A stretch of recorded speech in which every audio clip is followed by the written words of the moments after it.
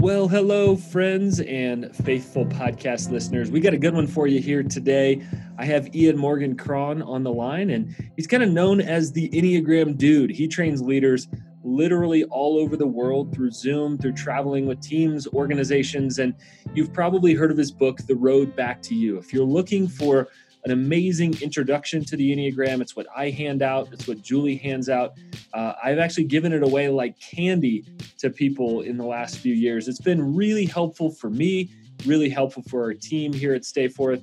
And Julie is actually a trainer. So if you're interested in going a little bit deeper, you can go on our website and get trained through Julie, live and in person or live on Zoom.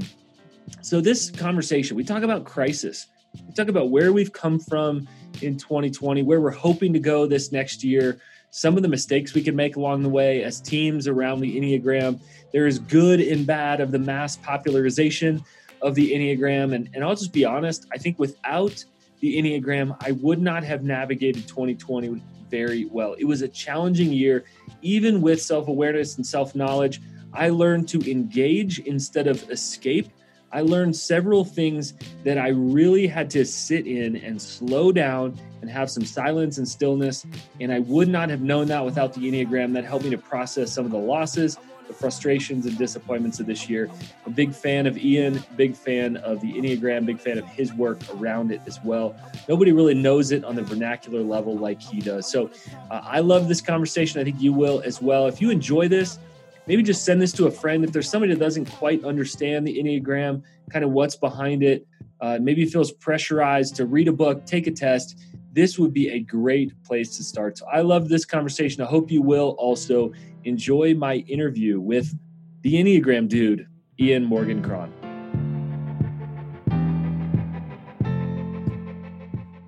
Well, Ian, welcome to the podcast.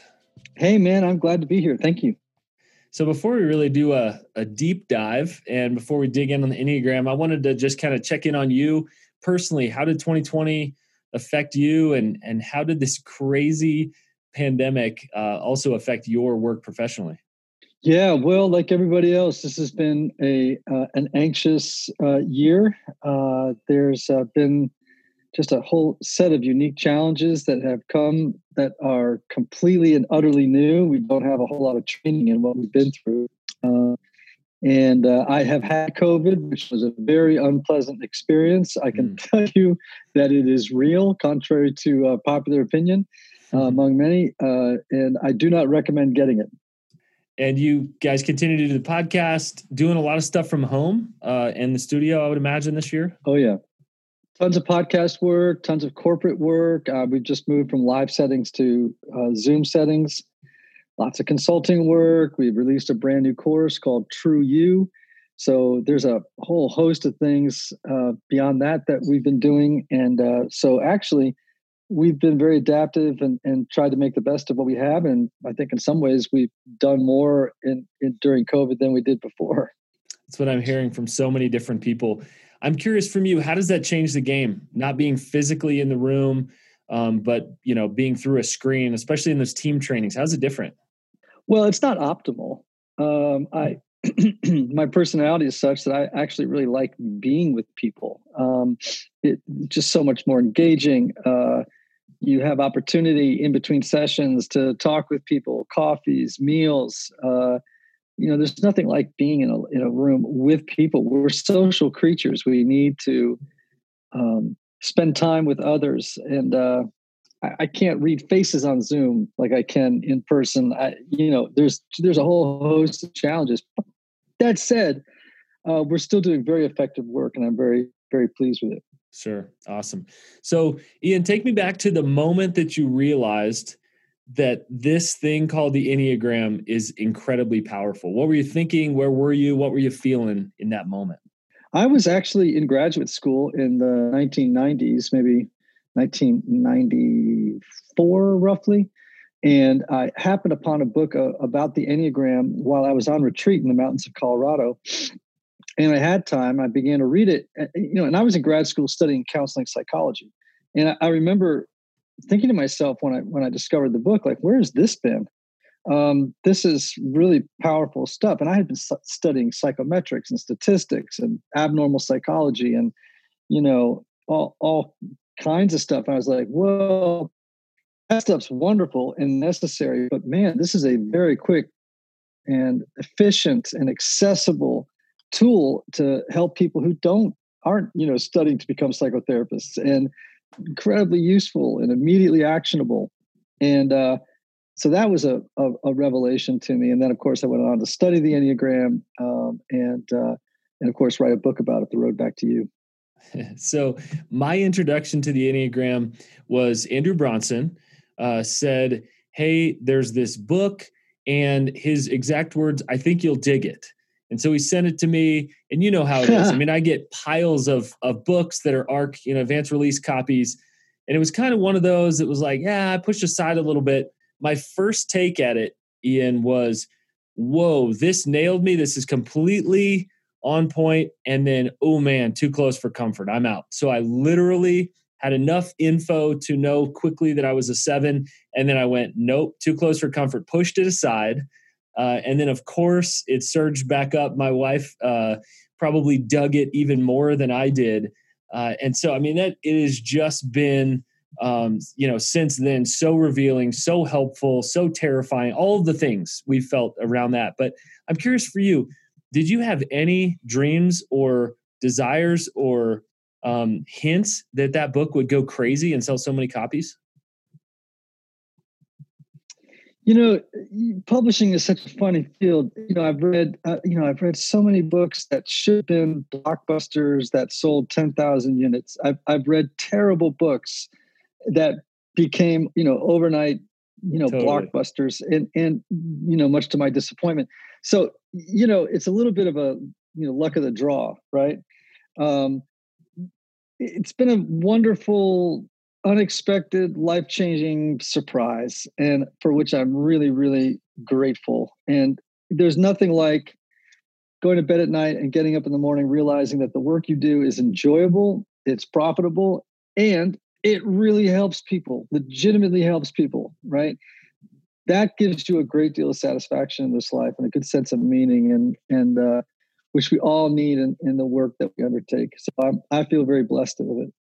So I'm sure hopes every author, I'm an author, every author hopes it does something, but has this blown you away, or did you know it had that kind of potential to sell that many copies and help that many people? I have to be honest and told you I had a real sense. I just was sort of, I'll tell you what happened. My agent was pressuring me to write a book. Mm-hmm. And I couldn't think of anything to write about at the time. And I was at a stop sign. I know exactly where the stop sign is. And I pulled up at the stop sign and I went, wait a minute. No one has written about the Enneagram, particularly that in a faith-friendly way, in 20 plus years, since the late 90s when Richard Rohr wrote a book about it. Actually, even not the late 90s, late 80s. And I was like, wait a minute.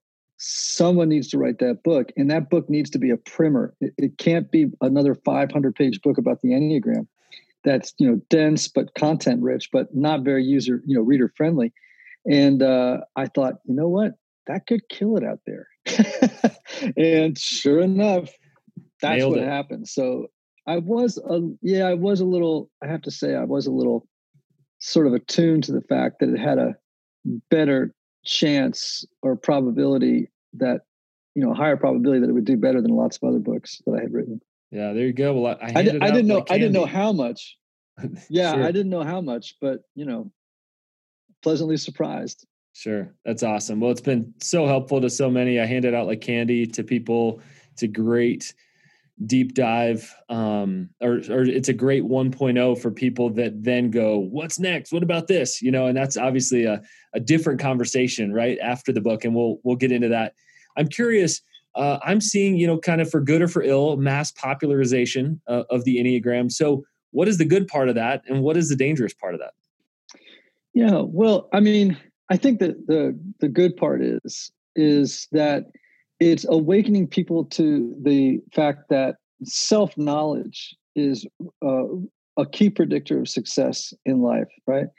And the more self-awareness people develop, the more people learn about other types. They begin to appreciate difference. It elevates empathy and compassion for other people. One of the great things about the Enneagram is that it not only reveals what's best about you, it also reveals what's not best about you, right? So that you can begin to work in cooperation with God on repairing blind spots and places in your life that are broken, and continue to fuel self-sabotaging, self-defeating behaviors. And that prevents you from loving others and yourself and God in really healthy ways, right? So, that's the upside. The downside, of course, is that, the moment something enters into the public conversation in a powerful way, you're going to get all kinds of opportunists running around, self-proclaimed experts, people throwing up a shingle saying I'm an Enneagram coach when, they've taken a one-day workshop on it, and of course, people can learn about the Enneagram and simply end at the point of, oh, I know my type and that's just who I am. And they use it as an excuse for continuing in really poor behaviors, or they use it as a weapon against other people and their types. And so, of course, there's always people that will misuse it. And you just hope, and I think this has been the case, that most people will use it in a way that's really responsible and great versus in a way that's less than helpful to themselves or others. How have you seen it be helpful to people in the midst of this crisis? Well, I mean, I've done a lot of podcasts on this topic of the Enneagram and stress, or, things like that. I mean, look, the more self-knowledge you have, the more you can weather storms.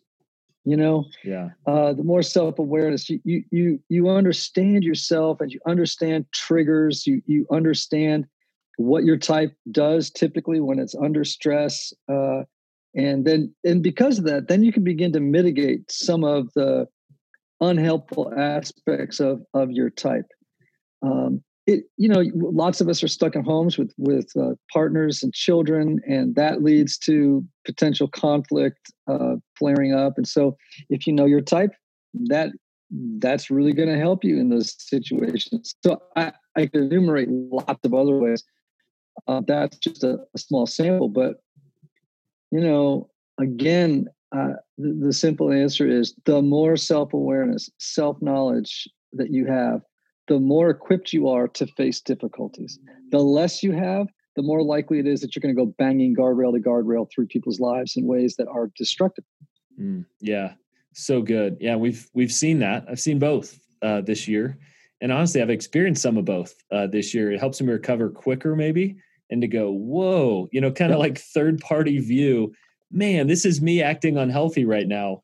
What's going on? What's at the root of that? I'm hearing from a lot of leaders, Ian, who say, this has been so powerful for me. I want to take this into our team, our organization. What's a healthy or proper way to do that? And of course, what's the wrong way to do that? Right. Well, I mean, it's interesting. Most of my work is in the corporate realm. So I do a ton of consulting, workshop leading, helping teams to maximize their potential, to help people realize their gifts, working with leadership teams to help them lead better in their organization or their corporation. And so I say a couple of things. One is that,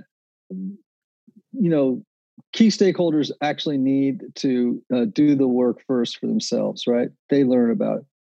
I think bringing in a workshop leader to do a day long or a day and a half with teams is a very efficient way of bringing letting the Enneagram sort of work its way into the culture of an organization or team, whether it's in a church or it's in a nonprofit or a for-profit company.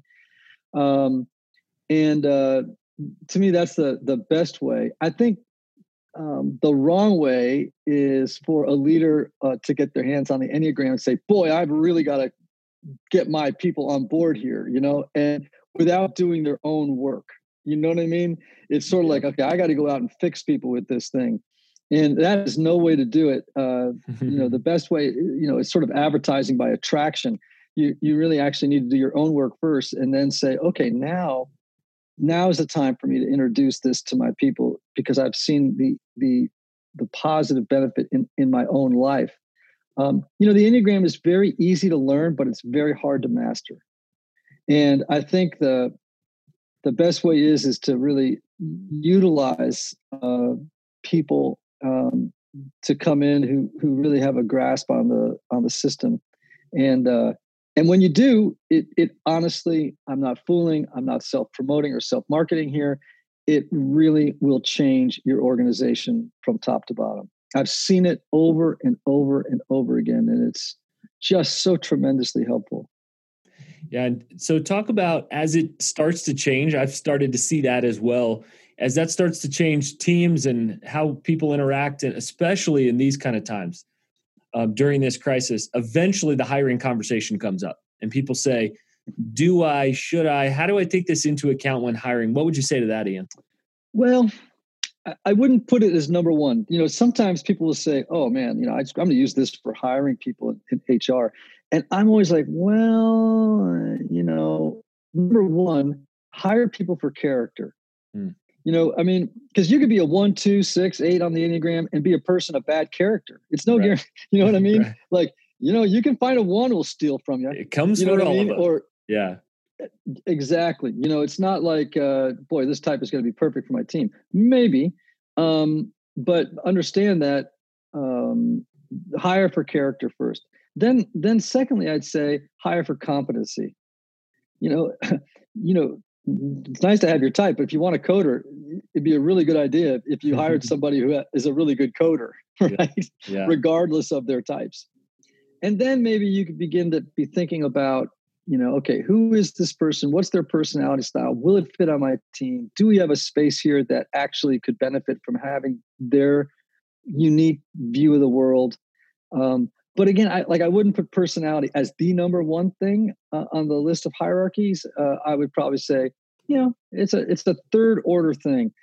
That's not to say it's not super important. I'm just saying, go for character and competency first, and then let's talk about personality styles.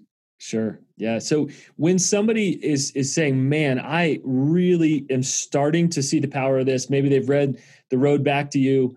What do you think the path is after that? What do you tell somebody who really, like you say, is beginning to do the work themselves? What would be a pathway to that over the next few years that they could deepen their understanding in the Enneagram? Yeah, there's lots of resources out there for doing a deeper dive into the Enneagram.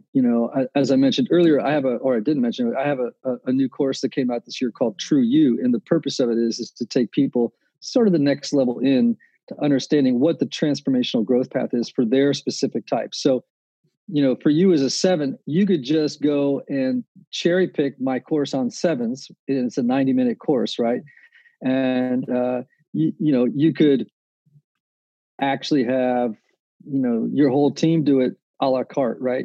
Oh my God, I got a 1, I got a 6, I got a 5. I'm going to get that course for them.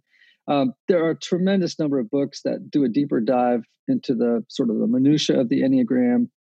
Beatrice Chestnut's book, The Complete Enneagram, would be one among many. And so but you kind of already said it. It's not enough to know your type, right? You should know all the types. Secondly, you have to begin to start to do the transformational work, because information isn't transformation. If all you know is your type, it's just information, right? Yep. But you have to start digging down and saying, okay, what are the specific challenges of my type? What are those parts of my type that are more the shadow aspect of it? And how do I begin to live with more self-awareness, the ability to catch myself in the game of my type, to regulate the negative patterns, the self-defeating habitual patterns of thinking, acting, and feeling that are actually working powerfully against my best interests. That's good. Let's talk about marriage for a minute. Marriage is taking it really hard. Right now, I'm hearing about a lot of stress and weight on marriages. At the moment of this recording, our kids are learning from home again. And there's a reason we are not homeschool parents, Ian. I'm just saying, we're barely holding it together. So it's just a hard time to be alive. And it happens, our spouses see and feel that first in us. Somebody does the work, let's say for 5 years, 10 years, 15 years, Enneagram work. what are some of the things that you think rise out of that marriage that could really, kind of take it to the next level in terms of intimacy and growth and care and empathy for one another? What are some of those things that will surface when both of those spouses do the work? Well, I mean, I've experienced this firsthand. I mean, our marriage has been, and our parenting has been completely revolutionized by the Enneagram. And I'm not saying that the Enneagram is the Rosetta Stone of life. It's not like it's some magic thing. It's not. It's not even. It's not perfect, but it's incredibly useful, right? In terms of being a model of personality. What my wife and I experienced was a rapid elevation in our appreciation for difference. We found that after 25 years of marriage that we really didn't know each other as well as we thought. And it was such a revelation to us. We were given a vocabulary or a vernacular that we could turn to talk about our differences, which was very, very powerful. It was no longer, sometimes, criticizing or prosecuting each other for, our differences or places where we rubbed against each other. Now we can say, hey, you as a 9, I'm really picking up, this is what's happening right now. So it became less personal and more helpful.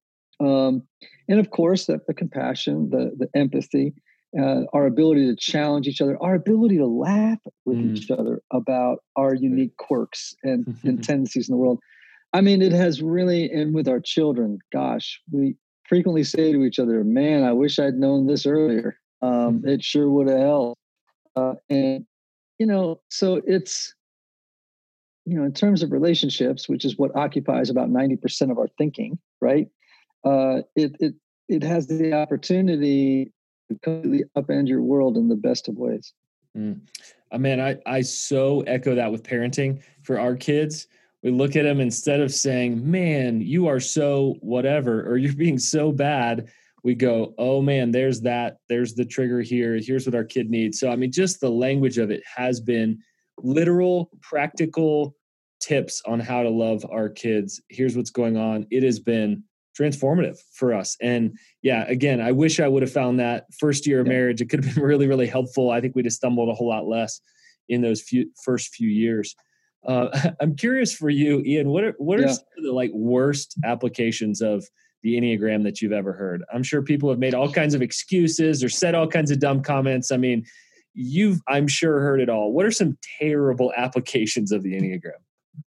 You mentioned one, which is using the Enneagram as a primary tool for hiring or for firing.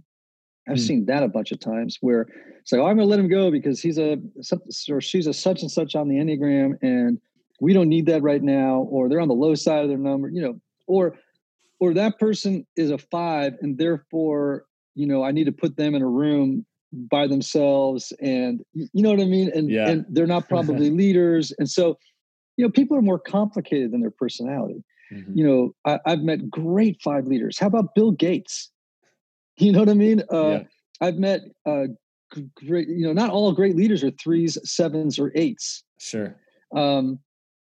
I've met lots of others. Our best presidents have been 9s. Yep. Our most effective ones. And there's a disproportionate number of 9s in president of the United States. So again, I think that's, sort of applying. I would say this just in general. The moment you start using these as stereotypes rather than types, you're going to start misusing them. Yeah. People are more complicated. And just because you know somebody's personality type doesn't mean you actually know them. Yeah. It's more, people are more complicated than their personality. It will give you insight. I would say this, the Enneagram gives you a low resolution picture of the internal world of other people. Now, that means that it might give you 10% more insight than you had before you knew the Enneagram. But 10% is a giant leap on the evolutionary scale, right, of knowledge. But it doesn't give you 90% of knowledge of the interior world of other people, or 60%, it's just going to up your game in a very, very significant way in a very efficient and quick way. But it's, like I said earlier, it's not the Rosetta Stone, but it sure helps a lot. Mm-hmm. That's good. We get a lot of questions about, typing yourself. Maybe I thought I was this and I'm that. I've heard you say this before. I think it'd be really helpful. You had a slow process of realizing your type. Can you walk us through that, what that was like, and then eventually what it was like to land on your own type? I'm a therapist. I'm an Episcopal priest. I'm a trained spiritual director. You'd think that maybe I'd have come down with my type pretty darn fast, right? Mm-hmm. But actually, it took me 10 months. Wow. And I got really stuck between a 3, 4, and 7. And I could not figure out, why am I not able to figure this out? Then I began studying subtypes. Now, let me just explain that to your audience for a second. There are 9 core types in the Enneagram, but each type has 3 subtypes. And in the case, let's say, of 4s and 6s, those 3 subtypes are so different from each other that they might as well be their own numbers. Wow. So there are actually 27 types. And so when I started studying the subtypes, I actually realized that, I'm a subtype of a 4. So I'm a 4, but I'm a particular kind of 4 that actually is called the sunny 4.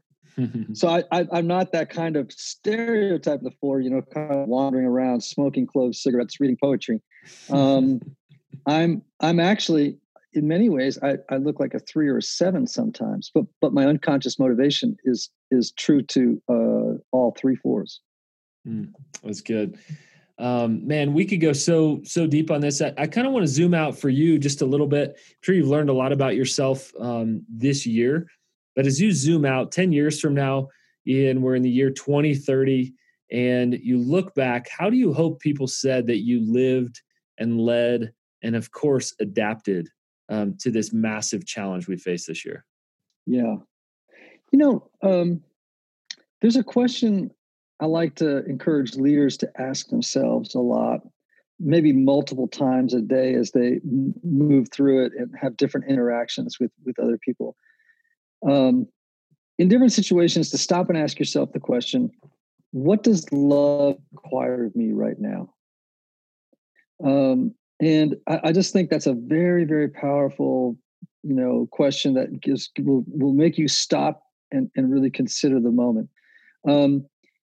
I would hope that this year that I answered that question well, that I just kept asking myself, what does love require of me in this moment, and adapt around that question. I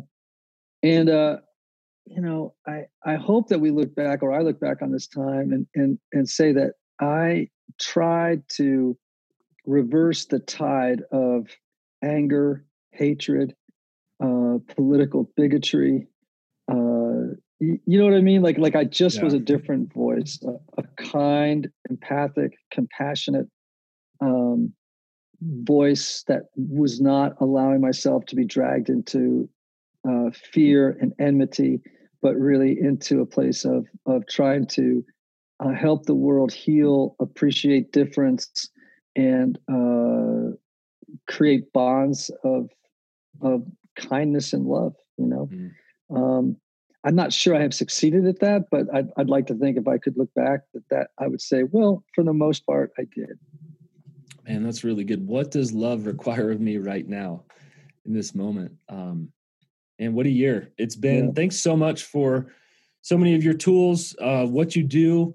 Remind folks where they can find you in all of the places doing all the things around the Enneagram. Sure. They can go to my website, Ian Morgan Cron, which is IANMORGANCRON.com. There they can find my Enneagram assessment. They can find, links to my courses. They can learn how they can get me to come to their area and do a workshop. I've already had COVID, so I'm a little cooler about travel now. They can, get my book, The Road Back to You. And of course, there's my podcast, Typology. Which is great. Thank you, by the way. That's wonderful of you to say so. So those are that's all that people can, of course, across my social channels at Ian Morgan Cron. Awesome. So I wanted to leave you with this. As this airs, it's kind of goal setting season. And a lot of people are treating 2021 as kind of the rebound relationship. Like last one didn't work out, but man, I think this next one should be. I'm going to distract myself from the pain. Maybe I don't have to deal with the pain if I have something to look forward to. And so I have all kinds of fears, I think, for the ways that leaders are goal setting or not goal setting. And so I think all kinds of fear and pain and dysfunctional ways are coming out around that. What would you say to leaders around goal setting? Come out of some of the pain and crises of this year. You've been a therapist for many years. What are some ways that you think we might hold 2021 as we go back into something else? Not a new normal, probably a new different. What's some advice you have for leaders in how to hold this year that is 2021? The first thing that comes to my mind is there's a wonderful Christian mystic. His name was Evelyn Underhill, 20th century theologian, thinker, really, really brilliant. She once said that most of us spend the majority of our time conjugating the verbs to want, to have, and to do, when the fundamental verb in the spiritual life is to be. Wow. And I would fear that people would just go screaming off into the new year with a whole list of to-dos and to wants and to haves, rather than focus on what does it mean just to be? Who am I? What errand has God assigned to me to run in this world? How can I continue to grow in self-knowledge and self-awareness? Set your intentions on, make that the priority, not to want, to have, or to do, but to be in the world. I think that would be an exciting way to approach life come January 1st. Awesome. Well, Ian, thanks so much. Thanks for your work. Thanks for who you are and actually how you've impacted my wife and I and many others who are listening. So appreciate you so much. Cheers, man. Thank you so much. Focus so long. We ain't focused so long. We ain't focused so long.